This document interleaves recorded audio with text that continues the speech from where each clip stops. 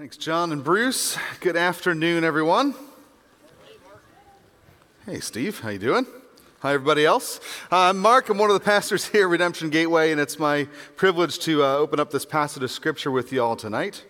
To start our time together today, I want to pose this question, this scenario to you.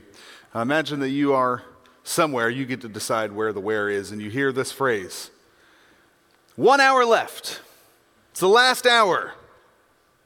What does that do to you? What does that make you feel? How do you respond to that statement? It's the last hour, 1 hour left.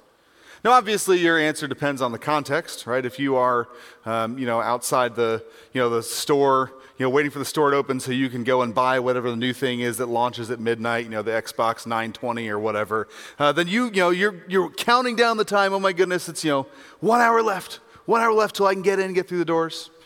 So obviously context, plays a role in how you answer that question. I had an interesting scenario where I had to think about how I was thinking about that. A couple years ago, my family and I went on vacation. We went to this place up in Idaho called Silverwood. It's a theme park. It's kind of like Six Flags meets SeaWorld meets Disney, and it was amazing. The mistake our family made is that we only did a one-day pass, which, if you know me and my personality, I must get every possible bang for my buck. I must get the most value for the money I've spent, and if you spend money going to a theme park, you spend a lot of money, especially when you take 6 kids. And so do not follow my example. If you ever do that by a 2 or 3 day pass, then you don't stress out like I did. When you hear the words, last hour, it's like 6 o'clock, the park closes at 7. And then they announce, hey, 1 hour till park closes, so get in the last lines, start making your way towards the exits. And I'm going, oh my goodness. I wanted to make sure we hit every single ride. Well, now there's there were 7 I really wanted to go to. We don't realistically have time for that, so maybe we can hit these 4 or 5 we're lucky. So I'm breaking out the map, strategically going, well, if we go here, and then here, and then here, and then here, and then we end on this one close to the end of the park, we'll be able to maximize it. We'll get the most out of the time we have left. That's a common personality. That's how I'm wired. It doesn't make it for the most fun experience for the kids that you're lugging along behind you. Come on, we got to have fun. It's like, Dad, we're tired. No, I paid for you to be here. We're going to have fun, right? Don't do that. But that's my personality. Last hour, 1 hour left. I got to make the most of the time I have left. Some of my kids have an inverted version of that, which is they're also thinking about how much time they have left, but they're already lamenting the things they will not have been able to have accomplished by the time that hour ends. Right? So it's oh my goodness, we only have 43 minutes left. We're not going to get to this. We're not going to get to do that. We're not going to get to see this thing. It's well, instead of focusing on the things you're not going to be able to do, why don't we move faster to go do these other things that I wanted to do? But so it's the inverse, but again, the main idea is the one personality, I want to get as much done as possible in that last hour. Then there's the other personality, which is my wife, who has been dragging around 6 kids and a 7th adult child through a theme park all day, who is mostly just going, can we leave yet? When is this hour going to be up? I'm ready to go home. I'm exhausted. I'm trying not to yell at everybody. I'm trying not to be mad at my husband, who's dragging us around the park when I just want to go home. Right, that's the exhausted parents, oh my goodness, this hour cannot go by fast enough. Those are kind of the 2 main personalities. Last hour, make the most of the time you have left. When is this time over? This hour is taking forever. Well, that phrase, this is the last hour, is something that actually gets repeated quite often in the New Testament.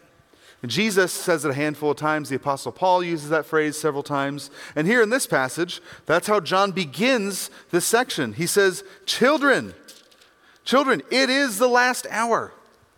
It's the last hour. Guys, we got 1 hour left.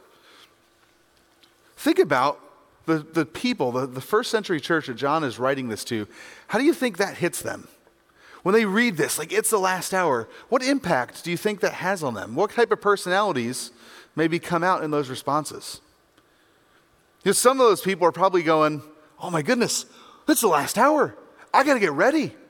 This time is almost done. Jesus is coming back soon. I've only got a limited amount of time where I can make a difference for Jesus. I got to go tell as many people as I can about who he is, what he's done, the hope that he has to offer. I got to tell people about this God who sent his son that died and arose. I got to make the most of the time I have left. And think also, though, about the first century, these people who are living in persecution, the Roman Empire, crucifixions, martyrdoms, all these things that are going on. People are going, wait a second, like, I thought Jesus was like bringing this new kingdom and now he's gone and it doesn't seem like things are getting any better. And there's probably a whole bunch of people that are going, Jesus, could you just hurry this last hour thing up already? Like I'm kind of done. How long is this going to take? Right, and we can resonate with some of that feeling. Right, now, just so we're all on the same page, the generally agreed upon definition of this phrase, the last hour, is this. It says the last hour is the finite, defined period of time between the ascension of Jesus and the second coming of Jesus.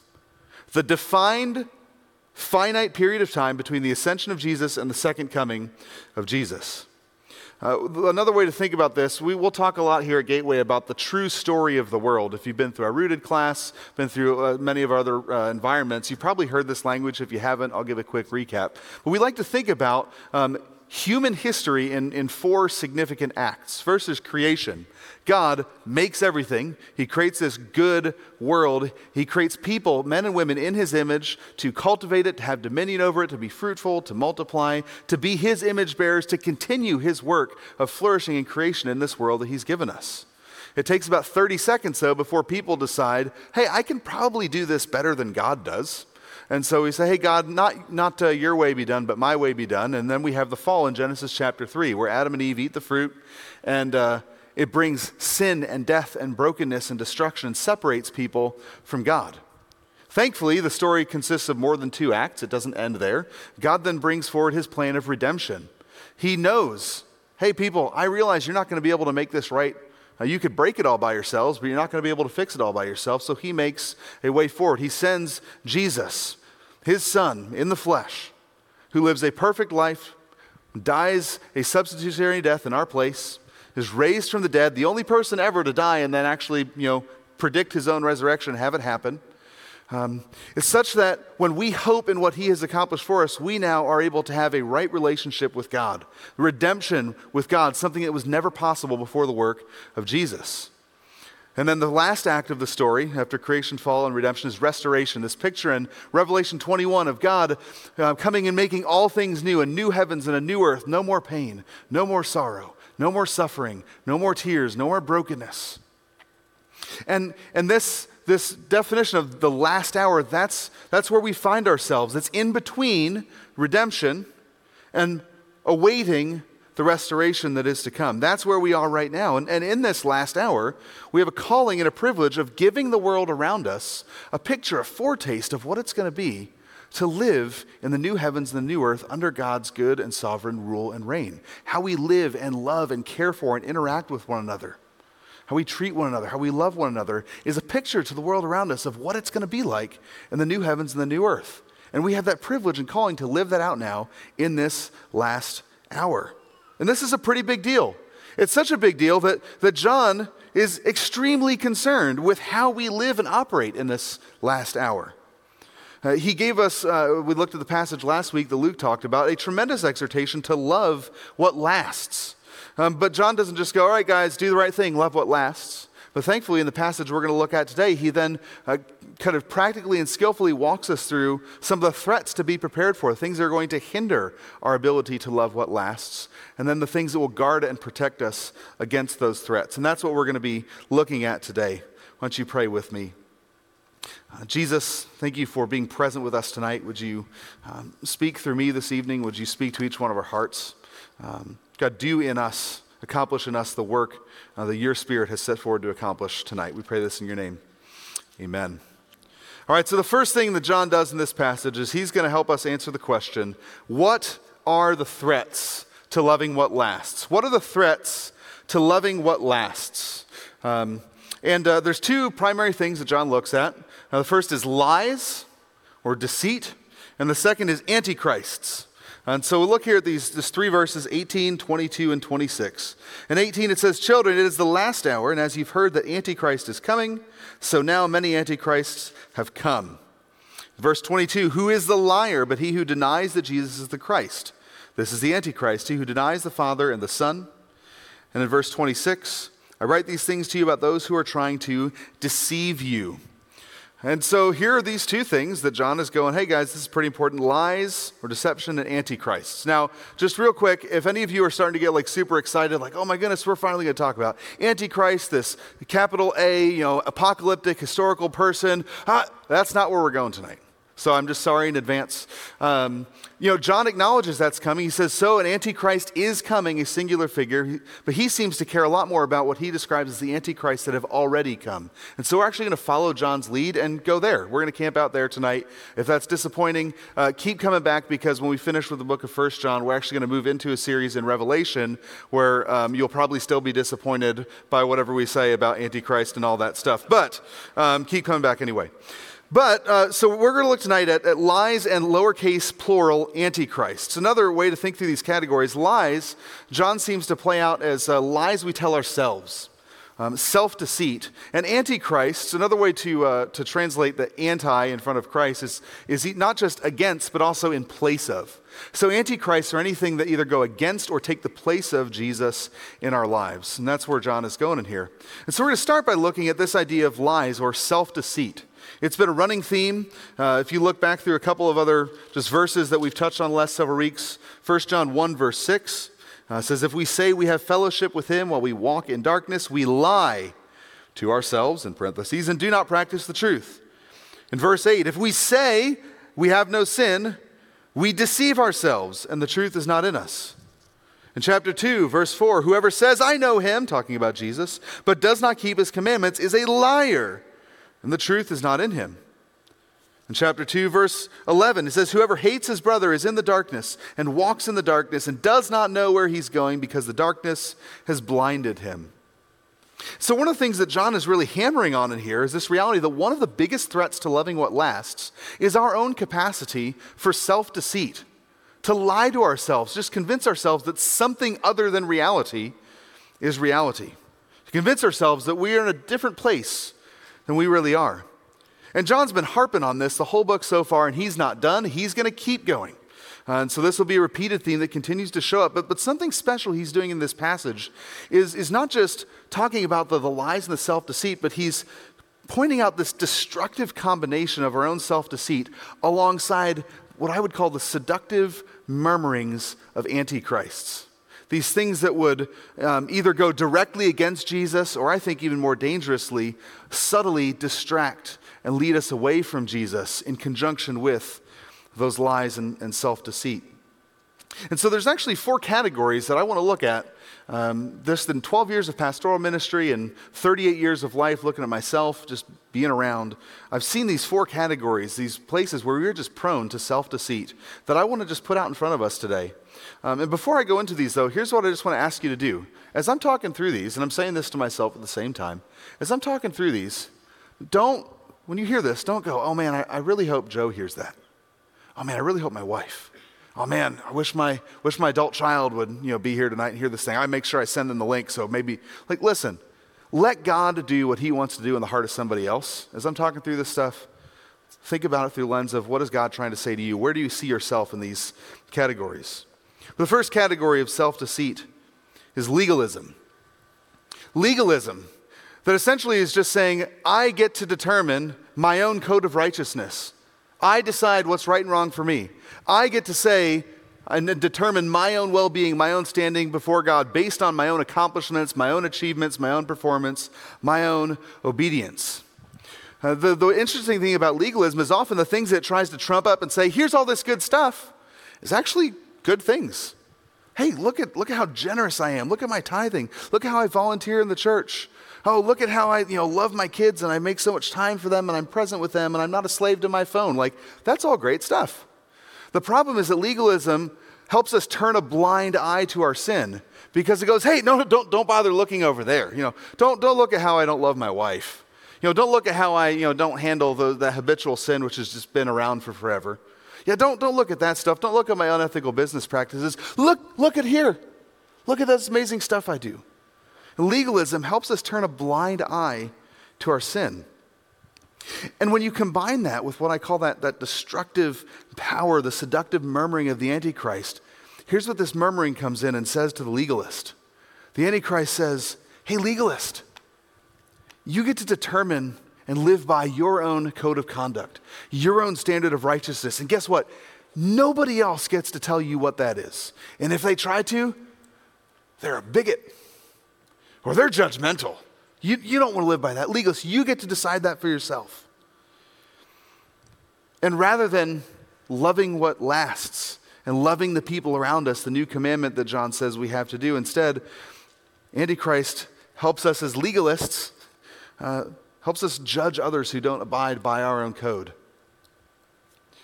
Another category of self-deceit is the opposite of legalism, which is license. License is ironic in that license actually acknowledges sin. License says, yeah, that area of my life, I could totally be doing better there. Yeah, that probably was definitely not the right thing to do with that money choice, but yeah, you know what? Yeah, I'm not going to tell my wife about that. Yeah, I know I keep yelling at my kids, but you know what? Every parent does. God's going to forgive it. License takes advantage and cheapens God's grace. License says, you know what? It's okay. Yeah, license acknowledges sin, but says, hey, no big deal. It's okay. God's going to forgive. It'll all be fine. And the seductive murmurings of the Antichrist that draws us away from biblical truth and tries to help us establish a different pattern, a different value system, a different identity. Antichrist says to the person living in license, you are okay just the way you are. Don't worry about a thing. You don't need to change. And you know what? Other people just need to accept it. And if other people can't accept you for how you are, that's their fault. You don't need that kind of negativity in your life. You know what they need to learn? Tolerance. The word of the day. And what does that lead to? Rather than loving what lasts, loving others, it leads to an unwillingness to consider the needs of others in relationship, and rather says, no, you need to consider my needs and what's going to make me feel okay and not push and pressure me. Another area of self-deceit is comparison. I think this is particularly difficult for us in the age of social media, but comparison in which we determine our standing, our identity, our value and worth as good or bad based on how we compare to the people around us. Right? Think about this. It is not hard. Like, I got 6 kids. Right? If you have kids, take your kids out to eat. And I can guarantee you 2 things will happen. One is you'll feel really good about yourself because you'll look at other families who have also taken their kids out to eat and you'll go, whoo, I'm doing better than them. But then you'll look 2 tables over and you'll see this other table with other parents who've taken their kids out to eat. And you're like, oh my goodness, their kids are eating their vegetables and their eyes are not locked behind screens. I am a terrible parent. What am I doing wrong? It's like in the span of 30 seconds, my own standard of value, my own worth has been rocked back and forth because of comparison to somebody who I feel better than, and at the same time, somebody I feel worse than. There's this boat that just keeps rocking. And this isn't new.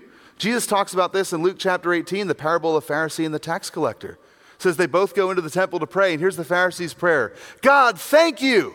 Which, by the way, is a great way to start a prayer. Like, that's always a good place to start. But he says, God, thank you that I'm not like that guy because he's the worst. Like that's a bad way to end a prayer, just to be clear, right? But no, what is he doing? He's not going before God saying, God, thank you for your forgiveness. God, thank you for the law that you've given. God, thank you for the standard of living. Thank you for the sacrificial system you provided. No, God, thank you that I'm better than that guy. This is a millennia old issue, this self-deceit of comparison. And the seductive murmurings of the Antichrist comes in and he says, hey, you who stuck in constant comparison, here's what you need to know. You need to know that your value is completely and totally dependent upon how you stack up to those around you. It's a trap. It's a never-ending wrestle for value.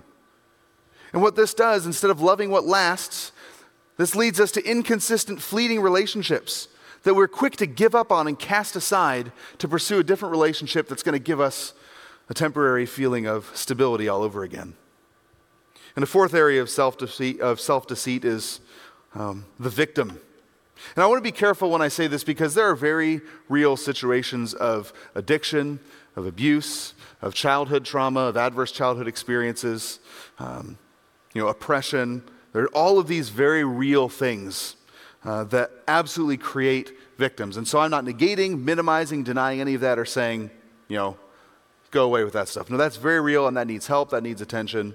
But here's what I see play out in a lot of situations is where the person who's experienced that, the victim then begins to excuse attitudes, actions, or inactions, or behaviors, or ways of treating other people because of their adverse experiences, because of how they've been victimized or hurt.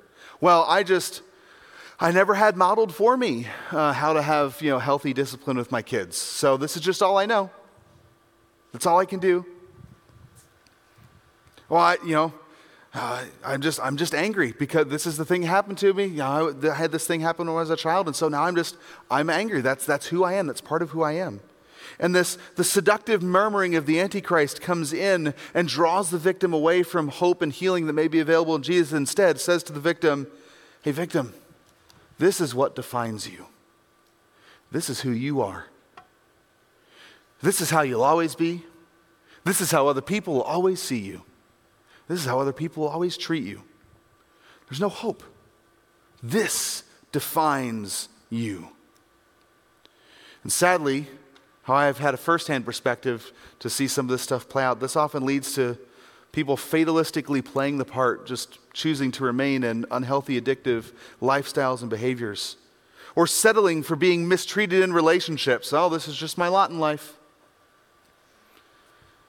Or on the other side of that, moving into what is an understandable but an unhealthy fear or suspicion of other relationships or environments. What's going to be the next thing that's going to victimize me or hurt me or oppress me? And on the surface, none of these self-deceits combined with the murmurings of the Antichrist, none of them are explicitly saying, Jesus isn't the Son of God, which is one of the lies that John talks about there. But here's the thing is it doesn't have to.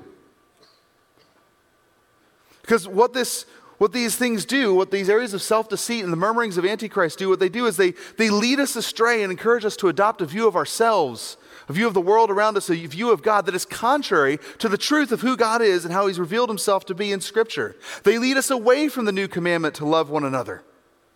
They lead us away from loving what lasts in the last hour. And this is a dangerous place for us to end up in. So if lies and Antichrist, if self-deceit and being led astray are two threats to loving what lasts, what is it that protects and guards us against those threats? This is where John goes next. The first thing is truth. Truth. Look with me at 1 John chapter 2, verses 21 through 23. John says, "I write to you not because you do not know the truth, but because you know it, and because no lie is of the truth. Who is the liar but he who denies that Jesus is the Christ? This is the Antichrist, he who denies the Father and the Son. No one who denies the Son has the Father. Whoever confesses the Son has the Father also. So let what you heard from the beginning abide in you. If what you heard from the beginning abides in you, then you too will abide in the Son and in the Father." And so the first place that John goes to point out where we find protection and guarding from these things that are threats to loving what lasts is the truth. And specifically the truth of who is Jesus. And guys, you don't have to go very far in the book of John. You don't have to do much of a study to get some really clear pictures of who Jesus is. This is the message that John says, the message that you have received from us. Jesus is the Christ, the Son of the living God, the Messiah, God made flesh, taking on flesh made in human likeness, living a perfect life, dying that sinless death in our place, the substitutionary atonement, the sacrifice, the Son of God, the risen Lord. This is who Jesus is. He is the advocate, John writes in chapter 2, verse 1, the one who stands before God and says, God, yes, they are sinners, and I am here to stand in front of them and say they are forgiven because of me. In John chapter 2, verse 2, it says that Jesus is the propitiation. He is the one who, while he is advocating for us, absorbs the wrath that our sin and our failure and rebellion against God, he absorbs what we deserve so that we can be cleansed and forgiven, and we don't have to fear the wrath and judgment of God poured out on us. This is who Jesus is. This is what he has done. This is the truth that John is constantly calling us to remember and turn our minds to. Don't look to the lies that the seductive antichrists are trying to say, hey, these are the things that define your worldview. Look at this truth. And if this is the truth of who Jesus is, then he has something to say. To the legalist, Jesus says, legalist, you can rest. You don't have to keep striving to prove yourself to yourself, to prove yourself to me, to prove yourself to other people. You don't have to do that anymore. You don't have to be afraid to look at your shortcomings and sin, because legalist, listen, I already know about your sin. And guess what? It's even worse than you think it is. But I have already taken care of it, so you don't have to be afraid to go there. Come, experience the rest and the grace that I have to offer. To the one living with a license, Jesus says, I love you just as you are. But oh man, I also love you way too stinking much to let you stay that way. You have no idea how much more fulfilling and rich your life and relationships will be if you just let me, oh please let me make war with the sin with which you have made peace. To the one living in constant comparison, Jesus says, hey, look at me. Look at me. I am your rock. I am your strong fortress. I am your definition. And my love for you is sure, steadfast, never ending, never failing, never shaken. There is nothing you could do that would ever make me love you anymore. And there is no amount of messing up you could do that would ever make me love you any less. To the victim, Jesus says, hey, I see not just what's been done to you, but I see you for who you are. Now, rest assured, I do see what's been done to you, victim, and I will have my justice. But for you right now in this moment, victim, I have come to heal you, to restore you, to redeem you, to write a new story in your life, because you are mine. That is the truth. That is who Jesus is. That is what he has come to do. And this is the message that John says we have heard from the beginning. But thankfully, John doesn't just go, hey guys, here's the truth. Figure it out on your own from here. Because we all know that's not how it works. Right? If anybody in this room, and we won't do a show of hands, but if anybody in here has ever dealt with anxiety or panic attacks or depression, you don't reason or truth your way out of that. Right? You're not sitting here and go this, what you might think is an irrational fear, freaking out and going, God works all things together for good for those who love him and are called according to his purpose. Hey, I magically feel better. That's not how it works. If you think that's how it works, please come talk to me after. We need to have longer conversations. And don't say that to other people who are hurting, please. It's true, but there's a time and a place for that, and that's not how it works. And so thankfully, John doesn't just go, remember the truth. He moves on to this second thing that guards and protects us against the threats to loving what lasts, which is that the reality of who we are, that we are anointed. We're anointed. In verse 20, it says, you have been anointed by the Holy One, and you have all knowledge. In verse 27, the anointing you received from him abides in you. And as his anointing teaches you about everything and is true. Right, we're anointed. Now, this is important language. Anointing was a symbolic act done to kings and authorities, marking them as kind of divinely chosen. And so this is really important language for us. It says, we are anointed. What does that mean? Put very simply, what it means is it says, we are anointed. If you believe in the truth, if you would confess your faith in Jesus Christ as Savior and Lord, if you say, hey, who Jesus is the Son of God, I believe that to be true, then you, my friends, have been anointed by the Holy Spirit. That's what it means. You've received the Holy Spirit, every single Christian. The third member of the Trinity, the Father, Son, the Spirit that we talked about, that we recited in the Nicene Creed a little while ago, the Holy Spirit has anointed us, has washed over us, has made us new. Look at these, just three different passages of Scripture that talk about practically what that means. In 2 Corinthians chapter 1, verses 21 and 22, it says, it is God who establishes us with you in Christ and has anointed us, and who has put on us his seal and given us his Spirit in our hearts as a guarantee. In Luke 4:18, Jesus, quoting the prophet Isaiah, says, the Spirit of the Lord is upon me because he has anointed me to proclaim good news to the poor. He sent me to proclaim liberty to the captives and recovering of sight to the blind, and to set at liberty those who are oppressed. In John 14, Jesus again says this. He says, the Helper, the Holy Spirit, whom the Father will send in my name, he will teach you all things and bring to your remembrance all that I have said to you. So peace I leave with you, my peace I give to you. Not as the world gives do I give to you, so let not your hearts be troubled, neither let them be afraid. What guards and protects us from the threats to loving what lasts is not just remembering the truth of who God is, it's also remembering who we are as anointed. That as these passages lay out that we are loved and set apart by God. We're chosen. We are sealed with his Holy Spirit. And it says that he is the guarantee. It's this term almost like a down payment. It's a promise of this work that's going to be completed. The work that he's going to do in and through us.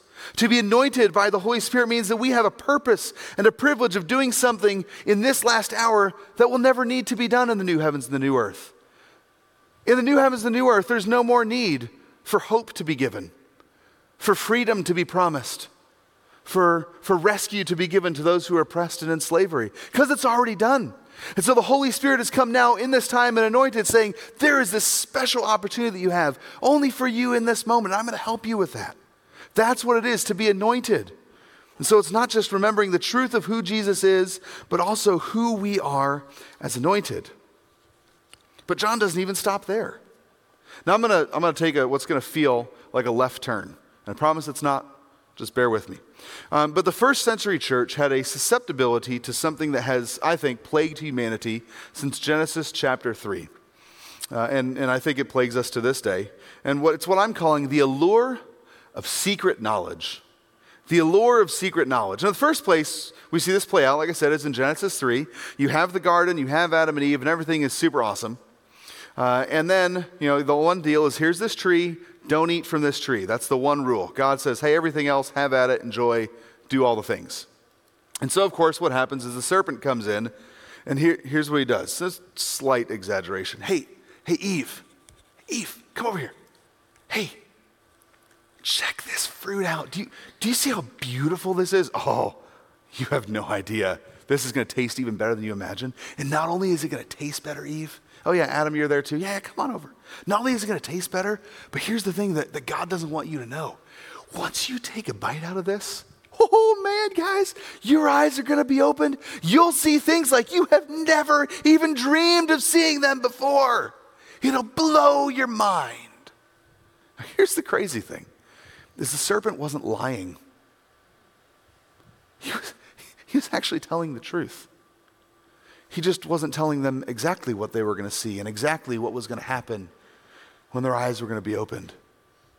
But he comes into this, hey guys, God is holding out. There's more on the other side of this knowledge. If you just quit looking at what God says, come over here. And in Genesis 3, we have this allure of secret knowledge. In the first century church that John is writing to, we see this weird deal in verse 19.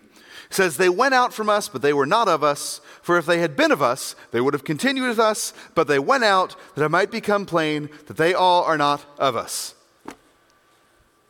Where's my homeschoolers in the room?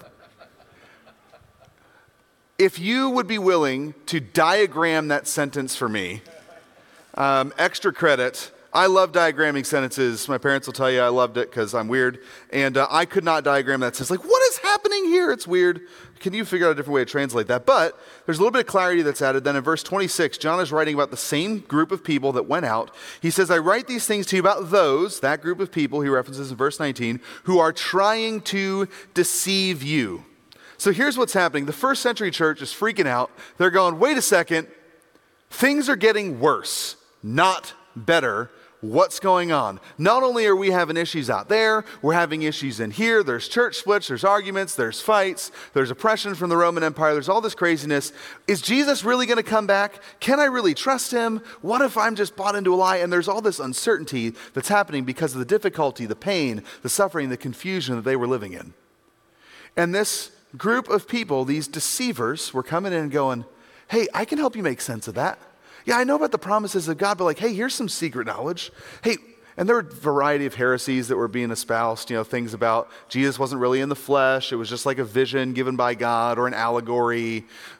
Jesus didn't really, rise from the dead. There's all sorts of different things but like these heresies, but like, hey guys, I know you're living in craziness and you just want to make sense of it. That's totally great. Hey, come over here. I have this knowledge. Man, if you just look into this, then I can help you make sense of this and you'll feel better. And we're in kind of the same place today. That temptation is the same to us. How I describe the first century church is no different than how I describe the 21st century church. Injustice, suffering, oppression, worldly descent into godlessness, relational issues, depression, mental health, addictions, substance abuse. There's no difference in the difficulty and the pain and the suffering. And so we're just as susceptible to that allure of secret knowledge. Functionally, we begin believing if I can just make sense of where I'm at, of what's going on, then I'll know what to do, then I can prepare, then I'll be okay. And as one of your shepherds, because I love you, I really do, and I want to be honest with you, I'm going to share with you a few different areas where I've just sadly watched many in our congregation get drawn into this allure of secret knowledge over the past few years. The first is in conspiracy theories and political theater. Now listen, I've seen the memes. You know, the one that says, hey, I need to find some new conspiracy theories because all the old ones I followed turned out to be true, right? So I'm not saying that some of these things aren't true, there's not something to them, but here's what I've seen play out. And I'm going to use some words and phrases that many of you have no idea what I'm talking about. If that's the case, more power to you. Don't look it up. You don't want to go down that rabbit hole. But 25th Amendment, secret cabals, globalists, adrenochrome, child trafficking, that's a real thing, but there's a whole other thing going on underneath. There's all these conspiracy theories and the secret government and a secret army and tunnels and all this kind of stuff and Wayfair and listen, some of that stuff may be real, I don't know, but here's what I know. Here's what I've watched play out in front of my eyes. I've watched people get locked into this and just going, man, I need to know what's happening. I need to make sense of this. And they start connecting the dots and connecting these. Have you seen this? Have you seen this? And we help each other freak out. And then what happens? If you're not freaking out to the degree that I'm freaking out, what's wrong with you? Why aren't you freaking out about this? And then we get these relational discords that take place within families, within church friends and relationships and small groups, and then we go, poof. I've sat across from grandparents who have lamented and told me, I wish we would not have gone down that rabbit hole because it consumed my time and attention, and I didn't have enough energy and attention to give my grandkids before they moved away. I've watched marriages blow up because one spouse or the other is just buying into and focusing all these things rather than on their spouse who's right alongside them. And we get so tied up in connecting these dots to all these things that we have no influence over, that our connection to the things and the people that we actually do have influence over just begins to unravel. It's heartbreaking. Another area where we get drawn into the allure of secret knowledge is in parenting. Parenting is hard, people. I got 6 kids. And it's no easier if you got one. It's hard, but it's like, well, why didn't this thing, it worked with this kid, why didn't it work with this one? I don't know what to do now. And so I start reading this book and this book and this book. Well, that book says something different than that book, so I have to burn that one now and anybody who was associated with that one. And now I have to go back and apologize to these 3 other kids because I didn't do the thing according to what this book says now. Oh, and did you see that story on Instagram? Oh, I should probably try this diet. And we start bouncing around, and here's what's happening. Again, none of that stuff is necessarily bad or wrong. Explore, get resources, information, it's fine. But functionally what's taking place is we're going, as parents, I just need to find the silver bullet. If I can just find this one thing that will make me successful as a parent, then I know I'll be okay. Then I'll know that I'm a good parent. And it's exhausting. I've seen this play out in mental health and trauma issues. And again, I'm not minimizing or negating or denying the importance of any of this stuff. Being able to share and tell and understand your story is crucial to healing, to the point that it helps you interact with who God is relative to your story. But here's what I have seen play out. Is functionally people get to a place where they go, if I can just understand my story, if I can make sense of what happened to me, if I know why I am the way that I am, why I have the triggers I do, if I can just understand my story, then I'll be okay. Then I'll know what to do. And here's the problem with all 3 of those areas where we get drawn to the allure of secret knowledge.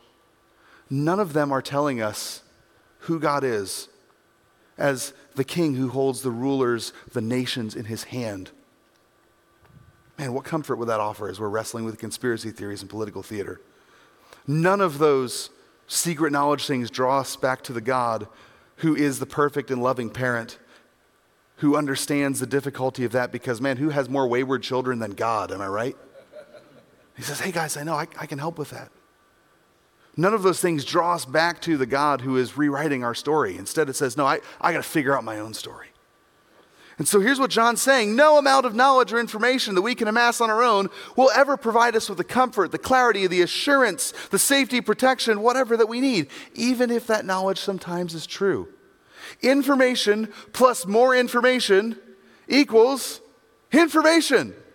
But now I have more information that I have to make sense of, so I have to get more information over here. Well, what happens when that contradicts that information? And it's just this vicious cycle that spirals down and down. There's this cycle of deceit that leads to despair and death. And I think at that moment, Satan's just going, job well done, me. I didn't even have to tell them that Jesus wasn't Lord. I just had to get them to look somewhere else besides Jesus.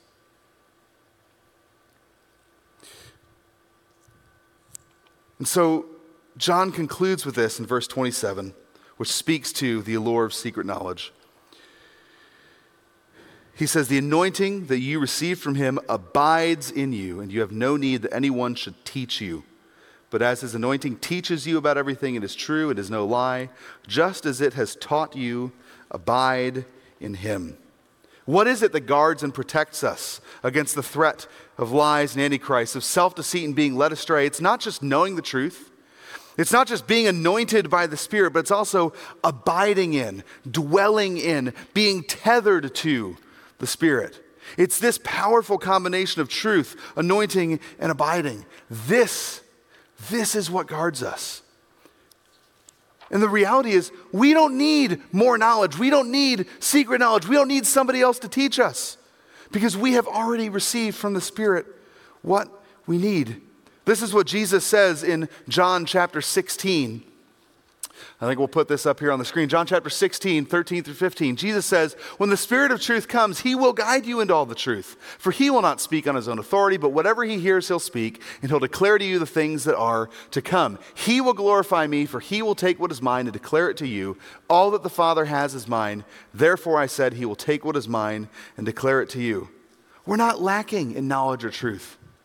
We already have what we need to be okay, to be steadfast in the turbulence of this last hour. We don't need more knowledge because the truth, the Spirit of truth guides us. We don't need to run ourselves ragged trying to make sense of everything and try to figure out every possible cause and outcome because the Spirit, he says, will declare to us the things that are to come. God himself abides in us. He is dwelling in us. He is tethered to us by the presence of his Holy Spirit.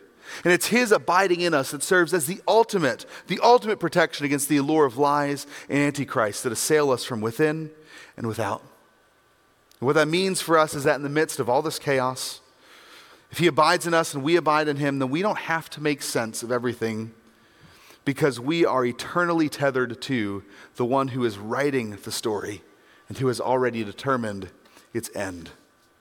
You pray with me. Jesus, thank you for the gift of truth, the powerful work of the gospel, what you've done for us. Thank you for the gift of your Spirit.